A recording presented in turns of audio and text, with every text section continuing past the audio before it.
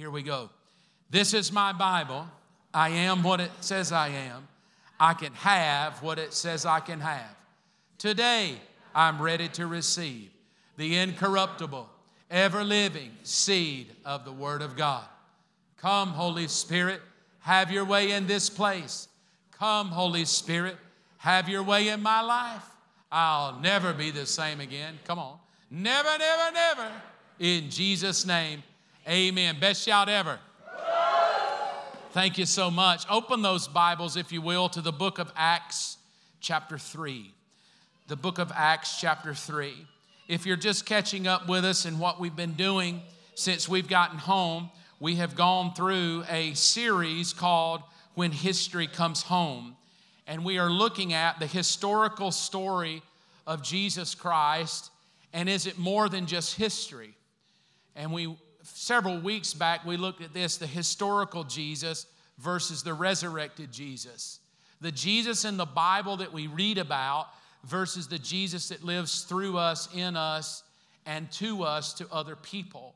Because it's so easy to be religious and know the historical Jesus, know the parables he taught, quote the scriptures, quote John 3:16, but then the resurrected Jesus, the Jesus who's still alive, the Jesus who makes his home in the believer's heart, we don't have a relationship with a resurrected Jesus, and therefore it just becomes dead religion. It just becomes a bunch of stories. It just becomes things that we do to call church and to, like Ryan said, to check the box off. And so we've been going through looking at is what we are doing now in 2019 as Believers Church. Is it the way God intended us to do it, or are we off base? Are we doing what God wants us to do? Acts chapter 3 today. Let's read together. Here we go, starting in verse 1. Acts chapter 3, verse 1. Let me get there. Hang on. My app is being a little rude. So here we go. Acts chapter 3. There's Acts. There's chapter 1, chapter 3. Here we go. All right, I'm in. In and on. Here we go. Chapter 3, verse 1. Peter and John went to the temple one afternoon to take part in the 3 o'clock prayer service. As they approached the temple, a man lame from birth was being carried in. Each day he was put beside the temple gate, the one called the Beautiful Gate, so he could beg from the people going into the temple. When he saw Peter and John about to enter, he asked them for some money. Peter and John looked at him intently, and Peter said, "Look at us." The lame man looked at them eagerly, expecting some money. But Peter said, "I don't have any silver or gold for you, but I'll give you what I have. In the name of Jesus Christ the Nazarene, get up and walk." Peter took the lame man by the right hand and helped him up. And as he did, the man's feet and ankles were instantly healed and strengthened. He jumped up, stood on his feet, and began to walk. Then walking, leaping, and praising God, he went into the temple with them. All the people saw him walking and heard him praising God. When they realized he was the lame beggar they had seen so often at the Beautiful Gate, they were absolutely astounded. And they all rushed out in amazement to Solomon's colonnade, where the man was holding tightly to Peter and John. I want to talk to you in this story because it kind of unpacks a whole lot of what we do today, what we call church, this thing that you and I call church today. It has an amazing testament to it. Because in the story, we have a guy on a random day named Peter. So obviously when the church started, it wasn't just a 1-hour service once a week. It was just the middle of an afternoon. He's going to a temple to do what religious people do. Religious people go and pray. And in the temple, they would make sacrifices. They would make prayers. They would do their religious duties. They would check the boxes off. I've done my job. I did my duty for the day. I've made God proud of me. I've done everything in the check box of religion to feel good about myself and to feel like that, well, I've done a good deed, and so now I can go. That's kind of how the temple ran. It had been thousands and thousands of years going this way.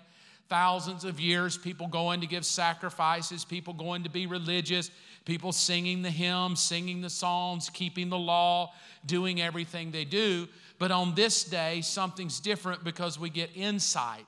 And the insight is this: with all of the religious tradition going on, with all of the stuff that they were doing, the funny thing about it is they had zero power to change anything in the street.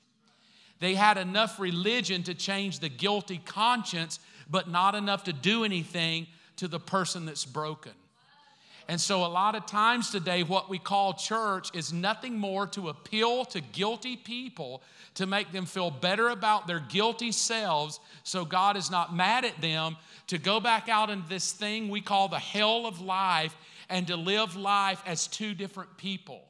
We live the life as the religious person on the weekend that's satisfying my religious duty to get God off my back so He's not ticked at me, and then the real me that's out here in the middle of the hell.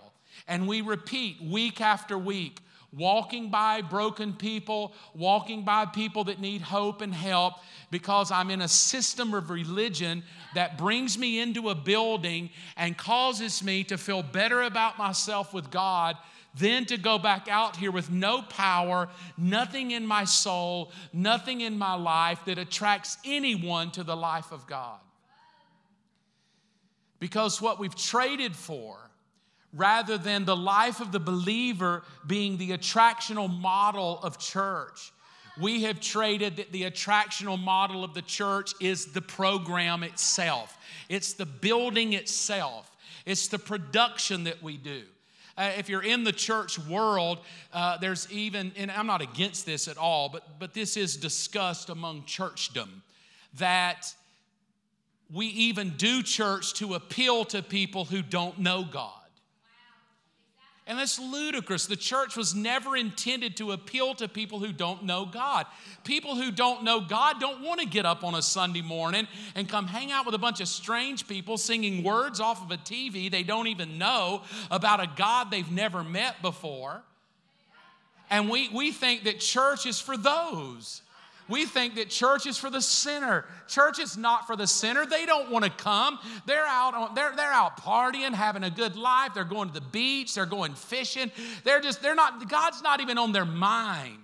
And so we're like, oh, we got to get together and do a service called church and have a production to appeal to people. We've got to attract people to our building, attract people to our service, attract people. We've got to put the cute people up front, sing real hip music, cool music.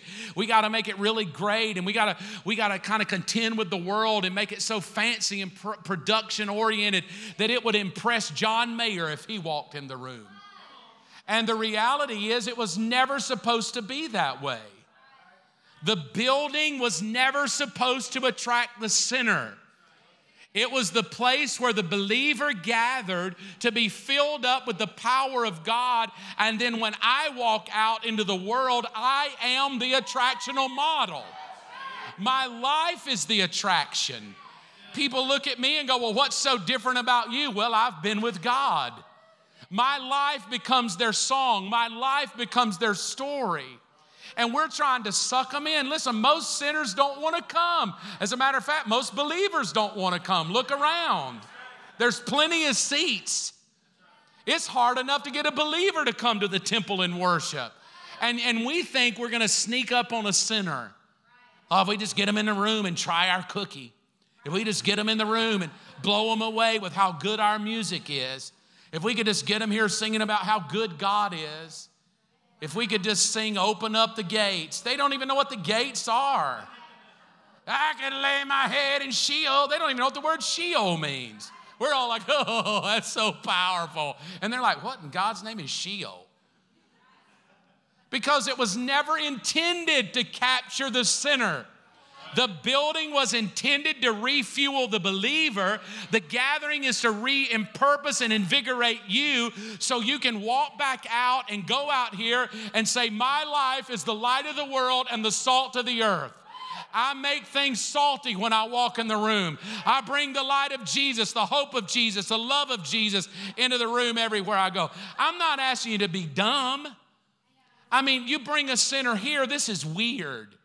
You bring them in the door, they don't know God, they're sitting here for the first time, and we're all like, woo, glory, amen, shout it, come on, yeah, And they're like, these people are weird.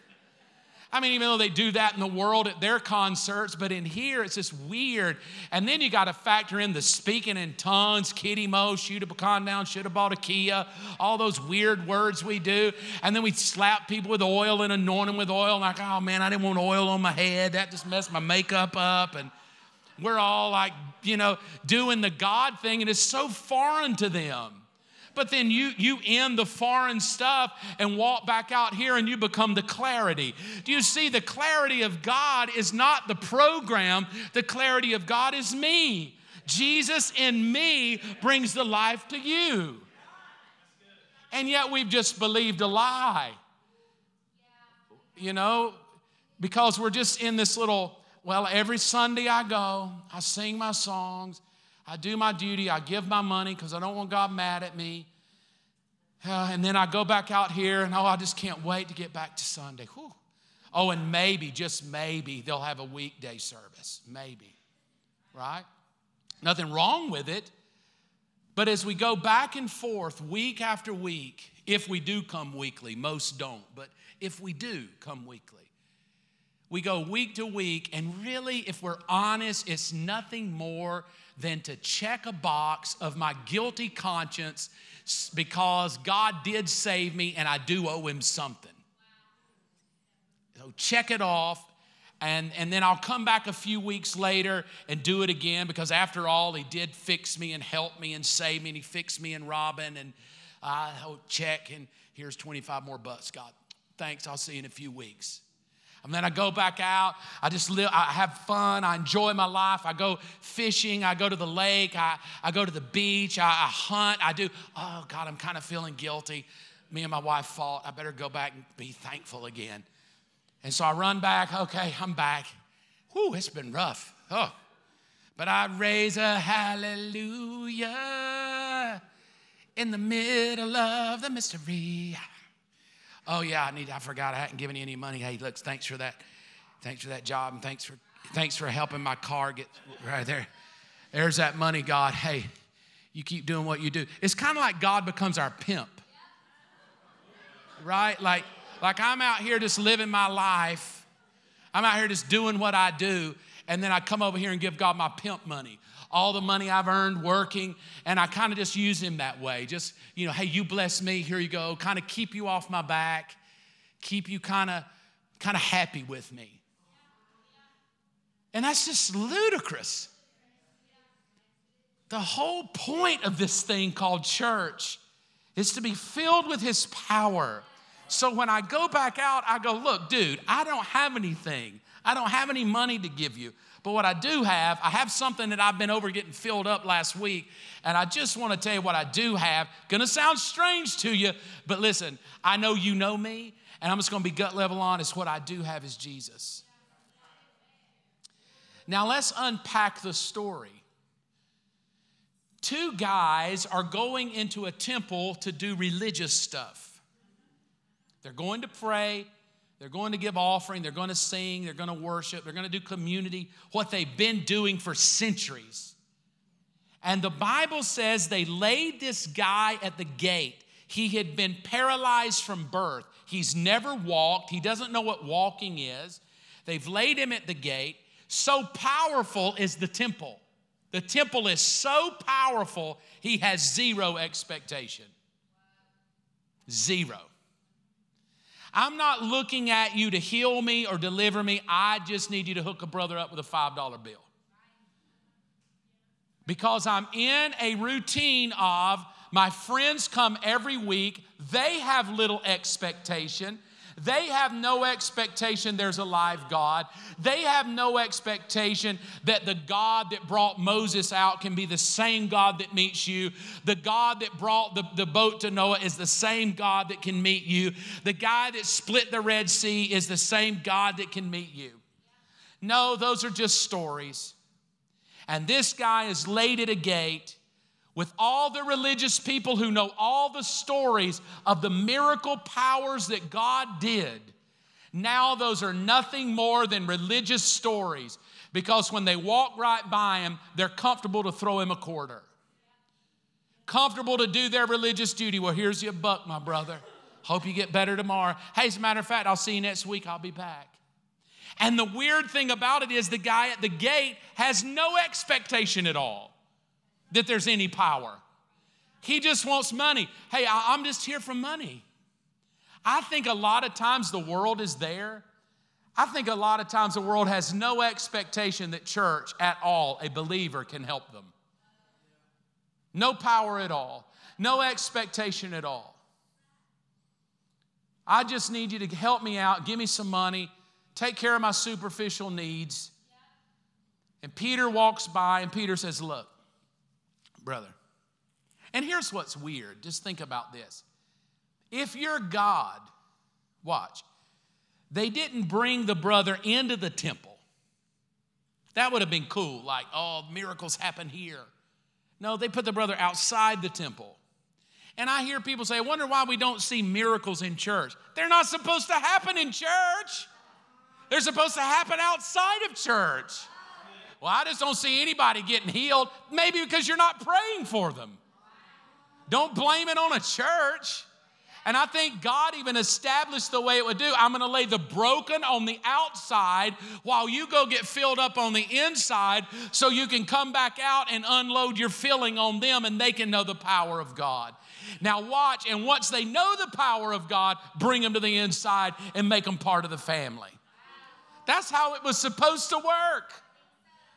It was supposed to work where I'm getting filled with God and then taking that in the street. So God gives us a great object lesson of this broken guy that can't walk, and Peter and John stop. In other words, for the first time in history, two brothers decided there's got to be more to it than this. Have you ever asked yourself that question about church? Surely there's more to it than this. Get up on a Sunday, put your best clothes on, brush your teeth, grab a Bible, and go sit and try to stay awake for an hour. And then go home. And let's try to pull that off. I think there's just a lot in believers, we just don't have any expectation. But thank God, two dudes just stopped and said, now wait a minute. We see this guy here every day. Every day for years. He's been here. He's still the same. Maybe they scratched their head that day and thought, why isn't some, I thought what we believed was, like I'm coming to church every single week, but my marriage is not better. I'm coming to the temple all the time, but nothing's changing. I'm giving my money. I'm singing my songs. I'm doing everything the preacher tells me to do. I'm serving. I've gone to their classes. I've jumped through their hoops. I've become a member. I'm a tither. I'm an elder. I've done everything they've told me to do. And don't you ever ask yourself, if we're really doing what we're supposed to be doing, why are so many people still broken? Is anybody stopping before we go in on Sunday and go, what are we doing about this? What are we doing about this right here? It's only like 5 feet away. Like here we're worshiping God. 5 feet away is a big problem. Is anybody in here asking about this problem?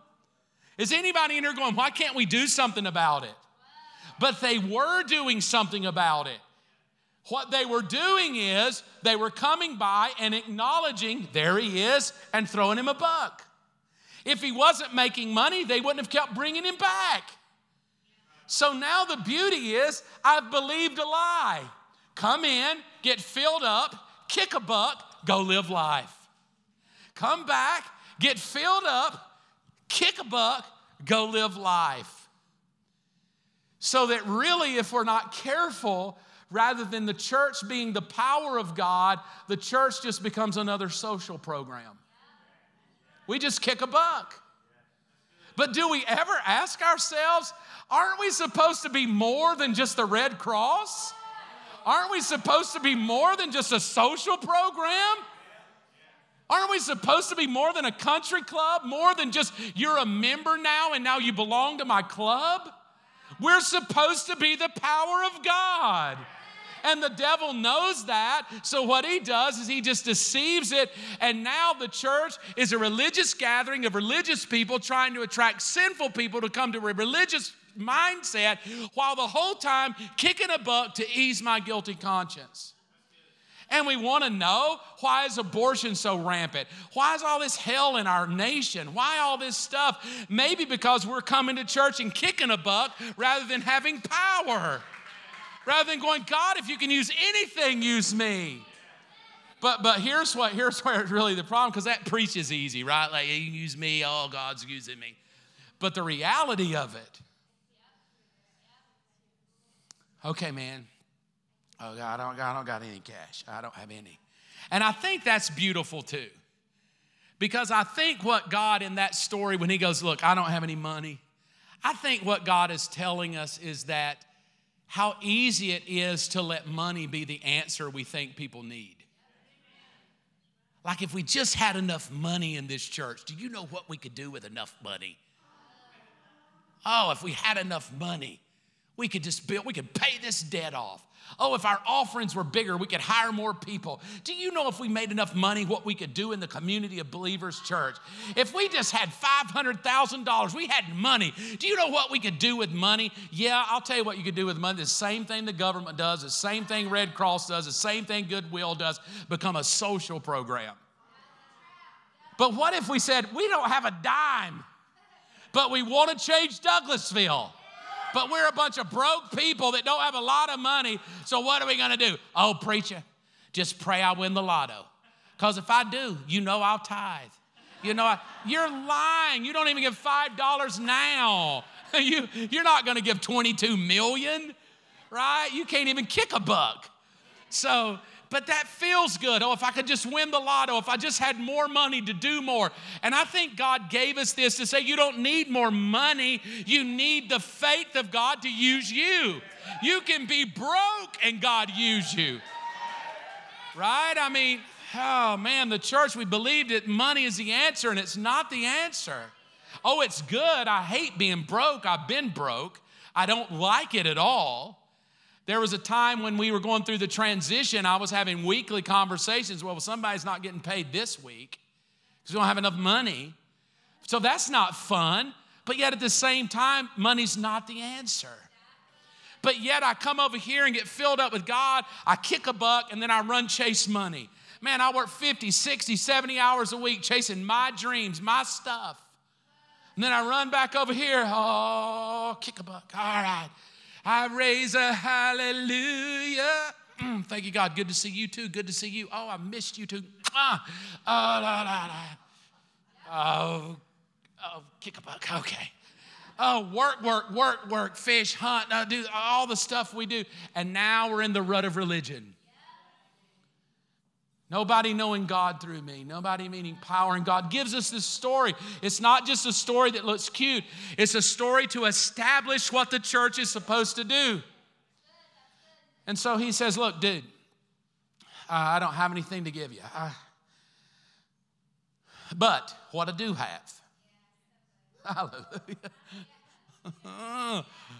But that's hard to say, because what I do have, I don't have right now, because I haven't been in the temple in a while and really don't have much to give you because I'm running on empty myself. You see, it's hard to give what you don't have. That was the whole point. I can't give you what I don't have. So maybe the reason the guy's just laying there so long is because nobody has anything to give him. There's just no power. Even Paul says in the last days, we'll have a form of godliness, but zero power. The whole point of the Holy Spirit last 2 weeks was to get us out into the street to be the life of God. It wasn't to sit in a building and go, I'm a tongue talker, but he didn't give me the power of tongues to come in a building to talk in tongues. He gave me the power of the Holy Spirit to go speak the language of God to the world in which I live. We said that a couple of weeks ago. And so now here he is. I don't have anything. I think that's just a good place to be. Like, I'm not bragging on myself, but I'm just a big giver. I just love giving. I just $5, $10, just whatever. I've just learned to give. And so, especially when I go to Atlanta, like, I attract homeless people. Like, they just know, here he comes, he's got money, ask him. And so they walk up and hey, brother, can you help me? And then they go on this long litany.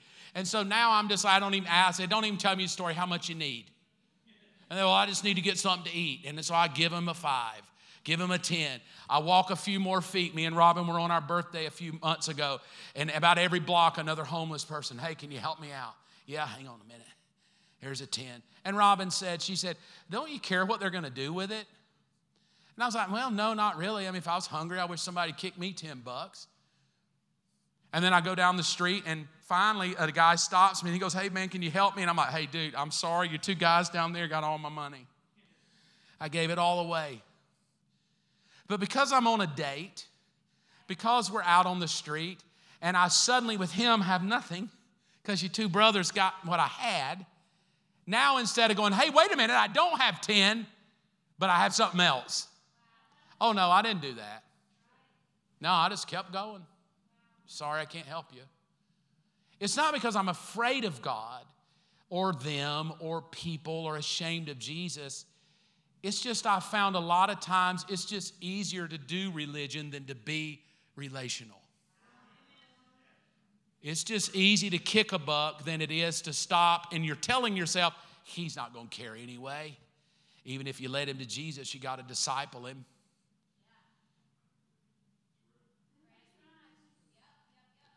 And so we just go about life. Hopefully somebody else will save his soul. Right now I'm out of money and I got to go on a date. Now here's what's weird. Peter says, I don't have anything, but what I do have, in the name of Jesus, rise and walk. Now here's what I can take away from that. He said, what I do have, in the name of Jesus, get up and walk. That immediately put every one of you in the category, this could be me. This could be me. It doesn't take extraordinary faith. It doesn't take being an apostle. It just takes somebody saying, well, what's in me could come out of me to touch what's in you to change you. What's in me could come out of me to touch what's in you to change you. I just have to believe that, because he said, I don't have anything, but what I do have, in the name of Jesus. Now that tells me right there that it is free to anybody that would dare believe that. It's the name of Jesus. So then here's where it gets really weird. In the name of Jesus Christ, rise up and walk. And then instead of walking away going, hey, I did a little more. I actually prayed for the brother. I did more than just kick a buck. I stopped and took time with him. That's the next level of religion. I not only kicked a buck, I patted him on the head. I said a prayer. I blessed him with my blessing, because I have the blessing of the Lord. Bless you, brother. No, he went a step further. This is what I read in the story. He reached down and picked him up. Get up on your feet, and picked him up. A guy that has never stood on his feet ever. A guy that doesn't even know how his legs are going to work. And to tell him to walk, he doesn't even know what walking is, because he's never done it before. His brain can't even communicate, put a right foot and then a left foot and then a right foot. He doesn't even know. He's never had to use that part of his brain. But Peter, in boldness, picks him up and says, stand up on your feet. And when he stands up on his feet, now is the real kicker of 50 feet. Because you will either be embarrassed or vindicated. Because if I let him go and he crashes down, I'm going to look like an idiot. Here's the moment. It's a lot easier just to leave him there and go, well, be blessed.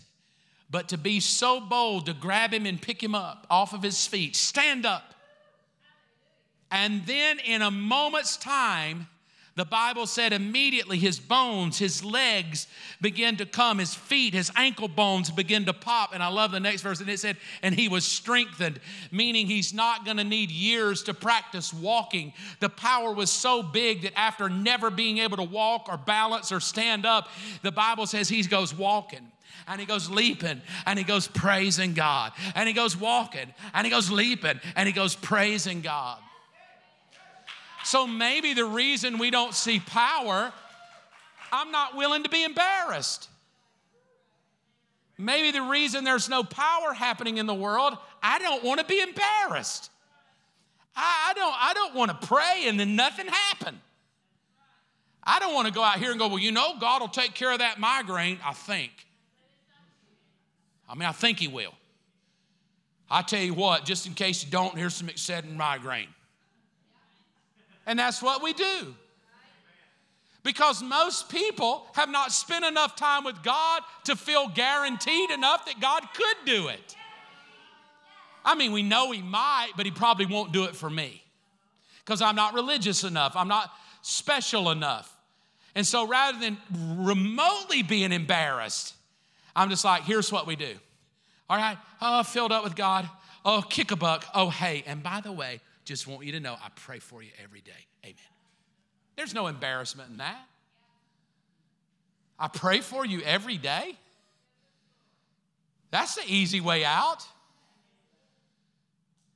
Versus, you got a migraine. Yeah. Okay, dude, I have not got any Excedrin. I got some weed out in the car, but I can't go get it right now. But, right? But here's the deal. I believe in Jesus. We'll go out on a limb here. I believe that he's still alive. I believe he still heals. And if you would dare let me, I would like to pray for you, and that migraine is going to go away. Oh, Mark, now. Oh. How could you dare lead him on like that? I just believe. I believe if I lay hands on the sick, they'll recover. I've spent time with him, and he's talked to me, and he told me to be ready today. He was going to give me an opportunity, and I perceive this is my opportunity. Oh, Peter didn't heal every lame person laying around, and we know there's a lot of them. But today, this was my opportunity. I'm not asking you to go heal everybody. I'm not asking you to pray for every migraine. I'm just asking in your religious duty, will you stop long enough to go, hey, this might be the opportunity. This person right here might be the person God wants to invade. So I'm going to have to take a risk. All right, I pray, Father, touch that migraine, heal him in Jesus' name. Hey, how does that feel? Oh, it still hurts. God, I knew it. I just knew it. That's stupid me. Stupid, I can't bear it. Right? Or how does that feel? Well, it still hurts. Let me go find you some Advil. Hang on. Even Jesus, in one part of Scripture, had to pray twice. Jesus, the Son of God himself. Can you see anything yet? Well, kind of like trees. All right, let's go round two here, baby. Pray for you again. How many of you have enough faith that if your first prayer doesn't work, you won't get so embarrassed, you'll walk away, but you'll say, well, hang on, let me pray one more time. How many of you are that willing to be embarrassed that if your first prayer doesn't work, you might hang around long enough to go, you mind if I try one more time? Really? What it comes down to is a lot of times the reason we don't see power is I'm just too selfish to try it. I'm too selfish to be embarrassed. I'm too prideful to, even remotely look like I'm an idiot. I don't want to look crazy. I don't want them to think I'm a nut. I don't want to think I'm some fanatic. I'm not asking you to be a fanatic. I'm just asking, will you carry the life of Jesus? Such as I have, give I thee. And then here's where it stings probably the most. He went walking and leaping and praising God. Yay, look at me. I just healed a dude. Oh, I'm going to start a ministry now and get an Instagram. Holy smoke, I'm going to get a bunch of followers now. I'm going to write a book. The reason a lot of us don't is because the end of the verse says, and he went into the temple, followed them around, and he was clinging to them. A lot of times the reason we don't want to stop and minister is because it requires responsibility of me now. They're going to cling to me? Ugh, I don't have time for this. I just wanted to pray and go on. I am busy. I've got a lot to do, and now you're clinging to me. Get off my leg. I just wanted to pray and feel better about myself. Stop clinging on my leg. I got to go. And a lot of times that's Christianity today. Walk in the door, do church, come out the door, kick a book, quit clinging on my leg. I got stuff to do. I got to go to the park. I got to take the kids. I don't have time for broken people to be clingy. I don't have time for some divorced person to sit on my couch for 4 hours. I got stuff to do. And what it teaches me, a true Christian is going to say, look, if you're really being Jesus, you're going to attract some clingy people. You're going to attract some people to go, hey, can you go to lunch with me today and tomorrow and the next day? Hey, can I come over? Can I talk to you? They're going to call you at 3 in the morning, 4 in the morning. They're going to want breakfast with you, lunch, dinner, and supper with you. But if you're so busy, I don't need clingy people. No wonder there's no power. It takes effort. It takes responsibility. And it's just so easy. I'm not trying to beat the horse here, but it's just so easy to just kick a buck, sing a song, kick a buck. God, quit clinging on me. I don't have time. It's easy. It's why people aren't flooding in the doors of church today, because we don't know how to own the 50 feet. We're not the light of the world. I love what somebody told me after first service today. She said, oh, Pastor Mark. I said, yeah. She said, whew, I've been owning my 50 feet. I said, well, I'm proud of you. What have you been doing? She said, well, I'm down to 10 cuss words. Don't you love it? Don't you just love it? She said, I cussed all the time. She said, I just was a cusser. She said, it's just normal. She said, it's just part of my everyday use. It's just how I talk, I cuss. She said, but this week I've been counting. I'm down to 10 words only. I said, glory to God. You're owning your 50 feet. It might start 8 inches in your mouth, but if you've gone from 48 cuss words to 10, honey, you're owning your 50 feet. Keep on owning it. Keep on owning it. Don't get beat up that because you cuss, God can't use you. Just keep owning it and letting the Holy Spirit use you. Then I love what she said. She said, do you know what I've noticed? I said, what? She said, I have noticed every day at work, people come to my office and just dump their garbage on me. And she said, I've been listening to you teach about 50 feet. She said, do you know what I've noticed now? I said, what's that? She said that them dumping on me is my ministry. And she said, now every person that comes in the door, I'm like, this is my ministry. How awesome is that? What would happen if all of us got there? Oh no, we're too religious. You got to totally quit cussing before God uses you. No, I'd rather have a woman say, I'm down to 10 cuss words, getting people in the kingdom all the time, than somebody over here who doesn't even burp out loud because they're so religious and nobody's knowing God. Right? And so I just love, it just made me feel so good, like people are getting it, because sometimes as a preacher you wonder, do we get it?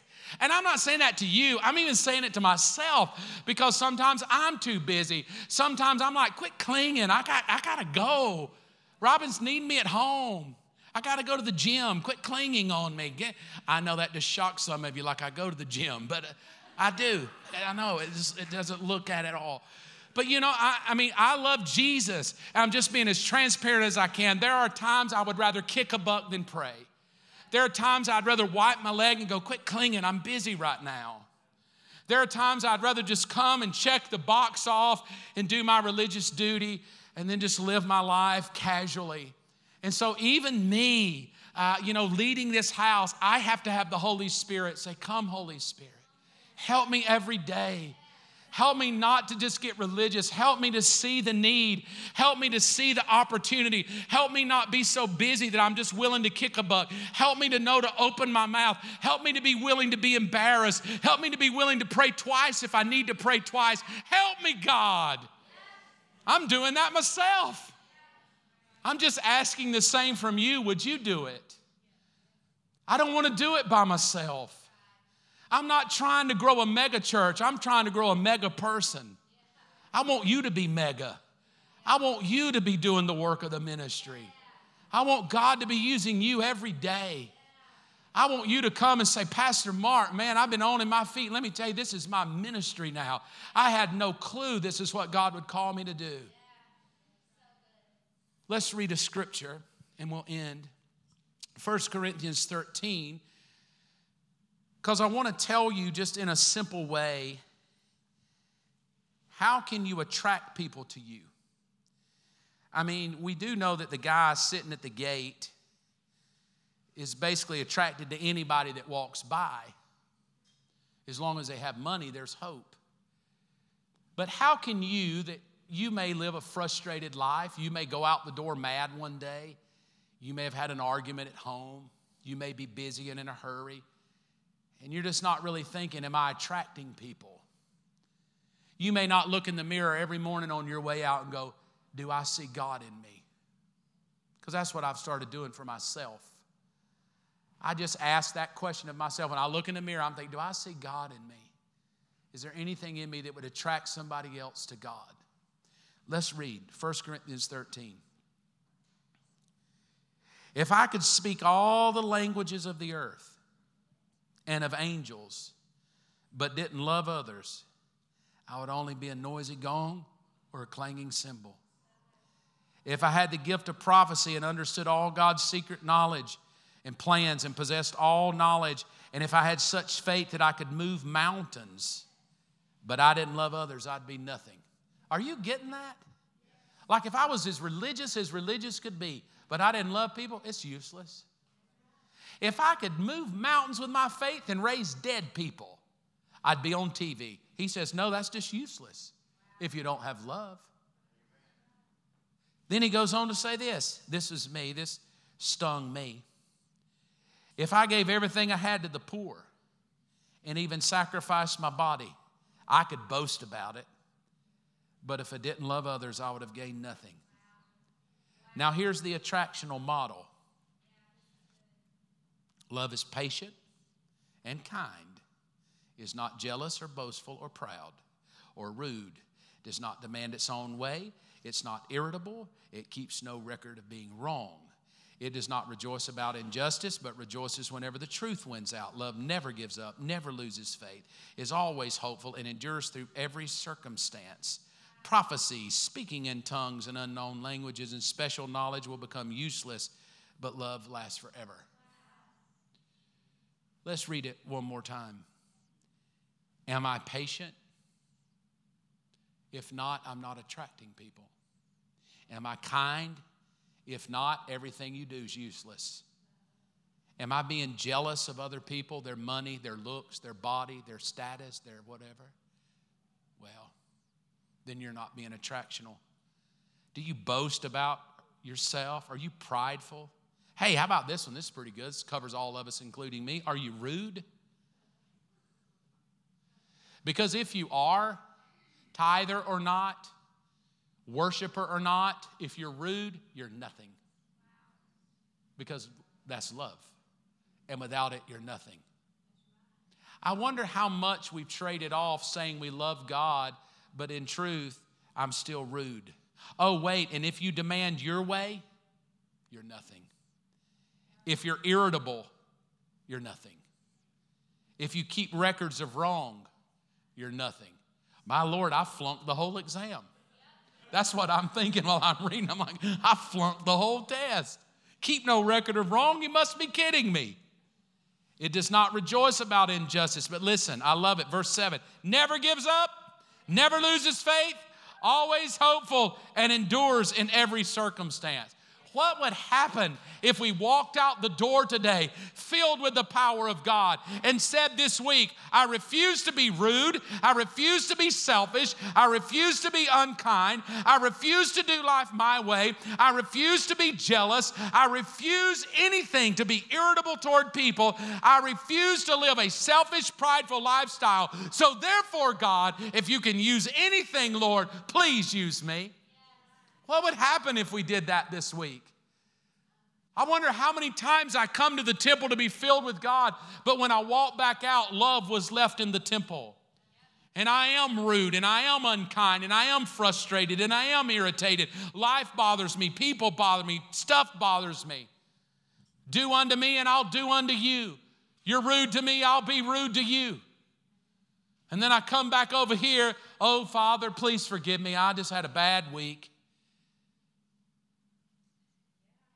We have to step up and say, are we being who God called us to be?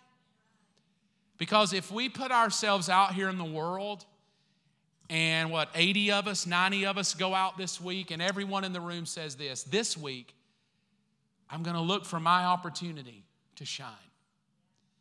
This week, I'm going to let love rule the day. This week, I'm going to make sure that I'm being extra kind because I don't know if that's going to be my opportunity. I'm going to make sure I'm not rude. And oh, by the way, Lord, if you can use anything, use me. Bow your head. Ponder in your heart for a minute. Are you stuck in that religious rut? Here's the rut. Every other week or so, I show up at church. I write a check. I leave. I go live my life. That's a rut. A rut is doing the same thing, and when you leave very passionate, but you're not showing love to other people. Love is not the governing force of your life. You're frustrated a lot, irritated a lot, mad a lot, ticked off a lot.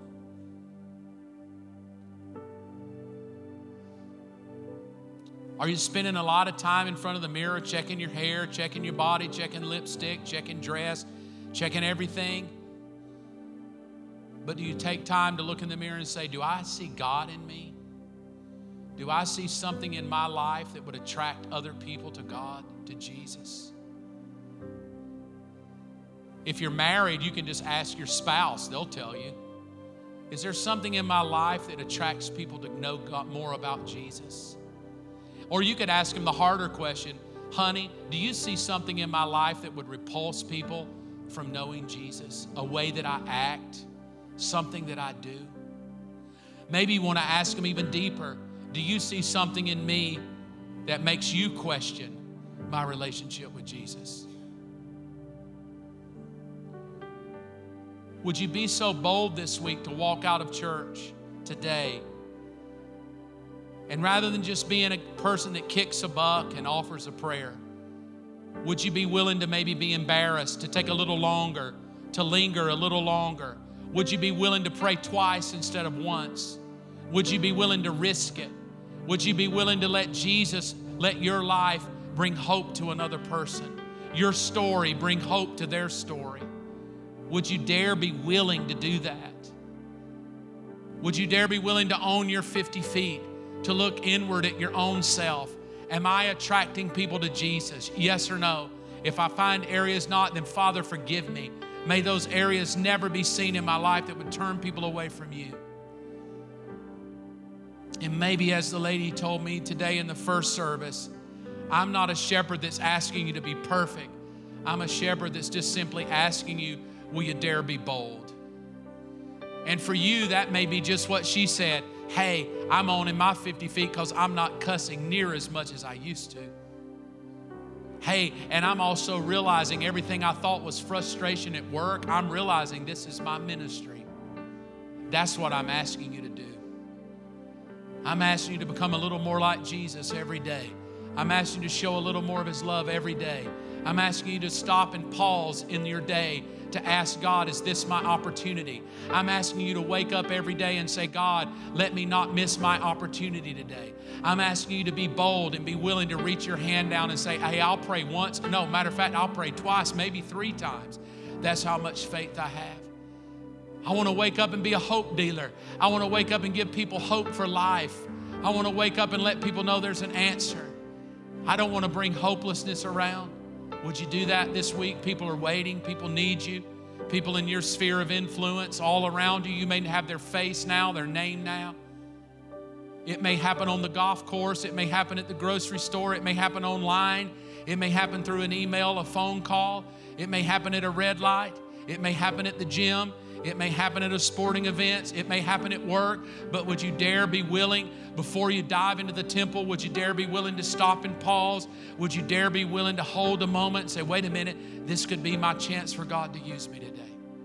Oh, if you'll do it, you'll see great benefits.